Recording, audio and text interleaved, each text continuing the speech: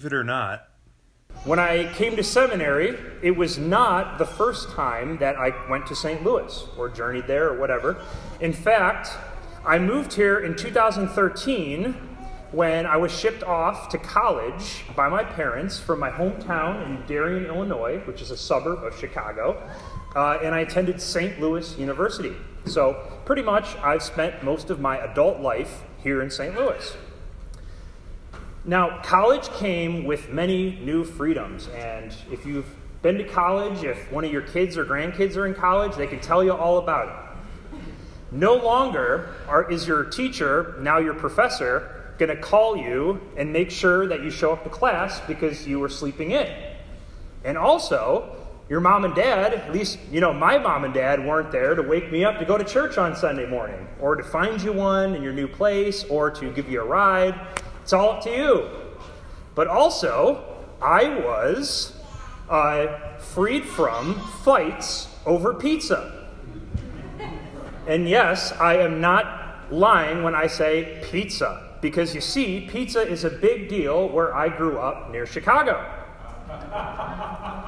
In Chicago, each family at church, school, your friends, they all have their favorite place where they say, these people make the best pizza. And all these places, all of them, are probably started, in the early 20th century by Italian immigrants. So, you can taste that. And so decades of baking pizzas in these same ovens over and over again has led to what I call a fine patina of pizza that has led to a secret but tasty solution or conclusion that all Chicago pizza is fantastic and none is the best. However, no one could or would admit this because their pizza has to be the best. Each pizza place has its own rules that they play by that makes it the best. We only do deep dish, only thin crust. We use these special tomatoes and olive oil in the finishing process to give you the best product. But hey, if any of these rules were broken, it would mean big trouble. For example, my grandma, if she got her Salerno's Grande pizza and she opened it up and there wasn't a puddle of grease, she would be upset. My uncle, who was a plumber in Chicago, would say, if his pizza looked wrong, why is the sausage on top? It's supposed to be on the bottom. But let me tell you, when I moved to St. Louis, I was freed from this nightmare. It turns out in St. Louis, people only ironically go to and buy Emo's Pizza. It turns out that Cecil Whitaker's is only used for the show Fear Factor. Pizza choice is now fair game. No longer can I bring shame to my family if the paparazzi find me walking out of a Papa John's. But I'll never forget the first time I saw a commercial for the place Little Caesars, which I know is not St. Louis, it's Detroit, but I had never seen a commercial for it in the Chicagoland area. In the commercial, a narrative was spun that touched my heart. A man walks into the Little Caesars pizza place and he says, "I'd like a pizza." And the lady just gives him one. And he goes, "Wait, I didn't have to call? I didn't have to wait? I didn't have to decide what to put on it?" And then he rips off his shirt and he says, "There's no rules." And I really identify with that because I, just had this chaos of being freed from the realization of me living under this system of rules growing up of this is what pizza had to be like. I was so confused. Well, there's someone like that in our gospel lesson today. In today's text, we encounter people just like you or I. You see, back in Jesus' day, people had theological questions that they were interested in being answered, just like you or I. People do it each week for me at Quarter Life or after service. And, sometimes I have to admit, I don't know myself. I'll look it up and get back to you next week. But we all have these questions, right? Well, this guy, he has the chutzpah to say, "Jesus, Lord, will those who are saved be few?" You see, we don't know his motivations, but he is asking a question about the salvation of others. But it doesn't seem like maybe for the good reason, like Pastor Golden talks to us about, because we're concerned about, the salvation of our neighbor, and out of love we want to share the good news with them. No, instead, you see, Ezra prophesied by the Holy Spirit way back in the day that Yahweh made this age for many, but the one to come for few. And that is terrifying. So, what did they do? Well, the high priests, the Pharisees, what becomes the Sanhedrin that we hear about as they're the ones that tried Jesus, they got together, and we in fact still have this document. It's been passed down in the Jewish community. They came to the conclusion that all Israelites have a share in the world to come. Putting to rest that man's answer, putting to rest everyone's answer. If my great-great-great-great-great-grandfather is Abraham, then I will go to heaven. And of course, this is what they decided and not God. Therefore, according to the Sanhedrin, if you were related to Abraham, then everything was going to be okay. You're literally grandfathered into the coming kingdom of God, even though this went directly against Ezra's prophecy. So the guy who is asked this question, will those who are saved be few? He's probably thinking at this point when Jesus, when he's thinking of the Sanhedrin decision that all Israelites will be saved, he's probably thinking, okay, well, what they've decided, the Sanhedrin, this is good news. However, it's only good news for me and the Israelites. And I also have this question brewing in my head, and I'm going to ask Jesus about this. I think this ruins our whole complex system of laws that we have set in place. Do I have to keep following those? I like those that give order to the chaos of my life. And a Lutheran today might say, in a similar way, I've been baptized, I'm saved by good works, so I think that means I don't have to be nice to anyone anymore. There's no more rules. But Jesus' answer, let me tell you, it blew me away when I had to prepare for the sermon. And I'm sure it blows you away. His answer, he says, all right, buddy, let's not talk about them, their salvation. How about you? What have you done and what are you doing to make sure that you will get through the narrow door? At first, our guttural Lutheran response is, Jesus, what do you mean? I thought I was saved by good works, Jesus. What's going on? This is exactly the way our old selves might read the text. Our old Adam, our old Eve, we even cringe at Jesus' gospel message in this reading. He says, people from all over the world, not just Jews anymore, Greeks, Germans, the Chinese, Africans, they're all going to be able to get into the narrow door now, right? We just sang a hymn about it, and it's also the Old Testament reading today, the prophecy. And they're going to be at this victory feast with the Master. And by the way, most of you, the people probably listening to me right now that are following, the Jews, Israelites, grandsons of Abraham himself, you probably won't be at the party. In fact, the last are going to be first and the first are going to be last. And these phrases are supposed to bring great joy to the hearer, right? That the low are going to be made high. The kingdom's now for everybody. But for some reason, they don't like it. Luther actually says that these verses are ones that shock even the holiest of saints. In fact, Jesus will actually catch word right after this story that Herod wants to kill him, and pretty much by the end of the New Testament, most people want to kill Jesus. So what does it say about the people hearing it that these words that should bring joy and comfort are angry when they hear these words? What does it say about, ourselves? Well, Jesus, he wants us to know, and he knows that we are all living in little microcosms amongst ourselves, we're basically enslaving ourselves under the law. And so you might ask, Vicar Dan, what does that look like? Well, I'm here to say that it looks like this. If I get good boy points at home, then maybe my wife will make me my favorite food. If I do well on my project at work or school, then that cute girl maybe will pay attention to me. If no one finds out about what I did, then everything's going to be okay because I didn't get caught. You see, it's these little sports and games that we're constantly practicing for the next one in our heads, and Jesus knows this. In fact, the word that Jesus uses in verse 24, when he tells us to strive to enter the kingdom, which is also used in the epistle today, is agonizeste, which can be read or interpreted in 3 different ways in the Bible. Besides strive, what we heard today, it's also used by Luke's mentor, the Apostle Paul, when he uses it like a verbal form of the word athlete. So it looked like this. Athlete your way into the door.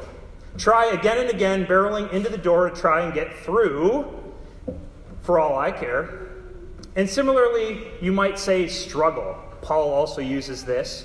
When he's talking about the sanctified life, which is kind of why the epistle today sounded like an angry phone call from Dad. But sanctification can be a scary thing for Lutherans, right?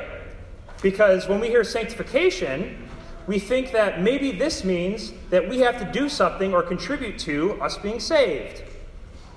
But I'm here to tell you and assure you that this is not about using your good works to get into heaven, this verse today.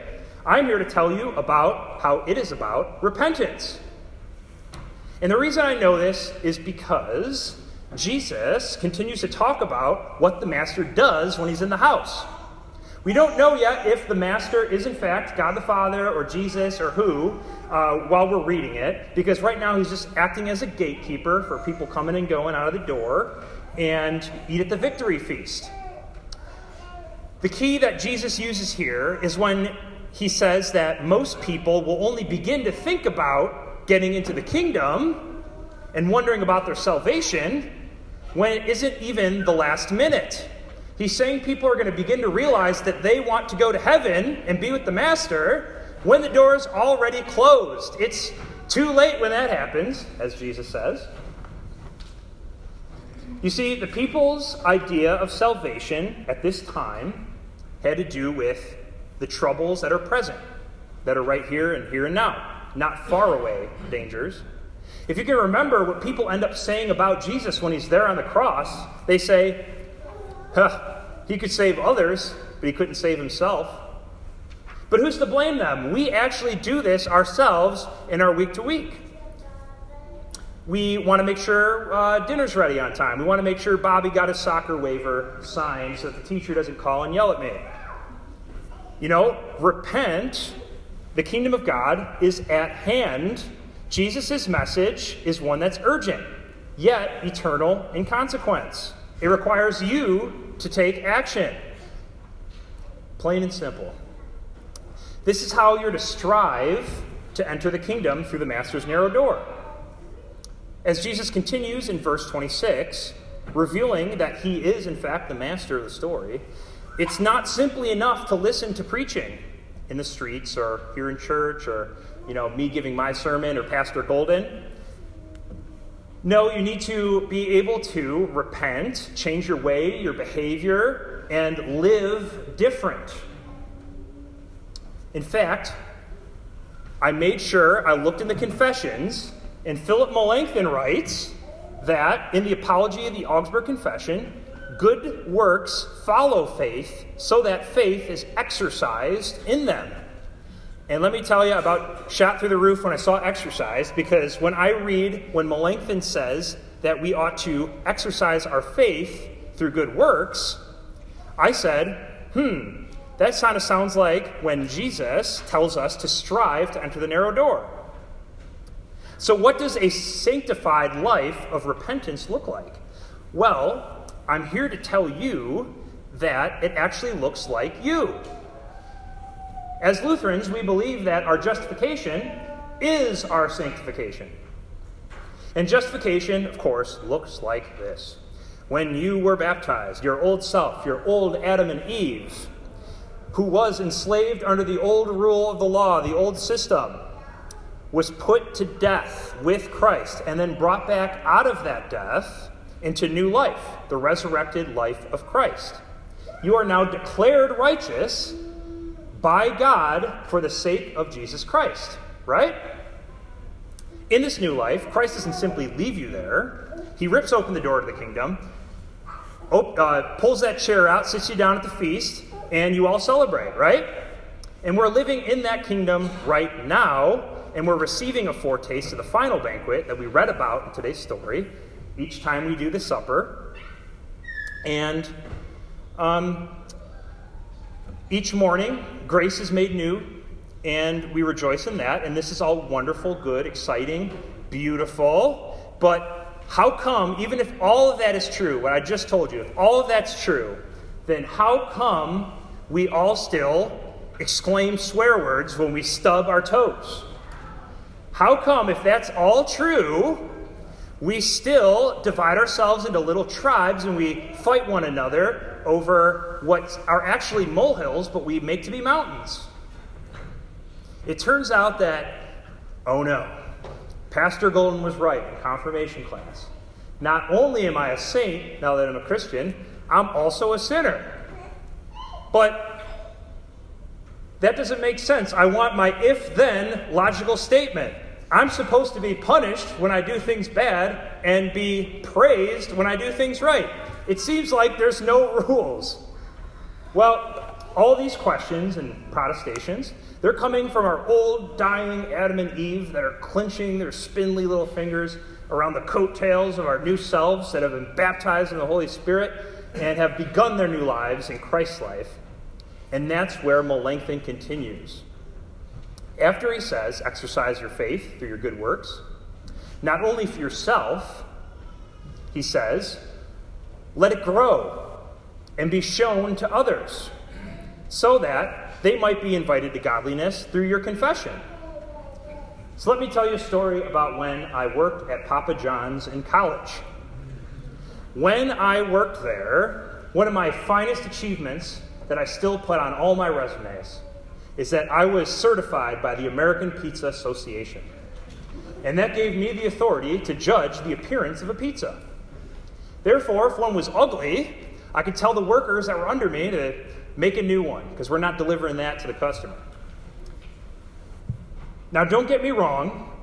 Pizza tastes great, whether it looks pretty or not. Greg can agree with that in the pews.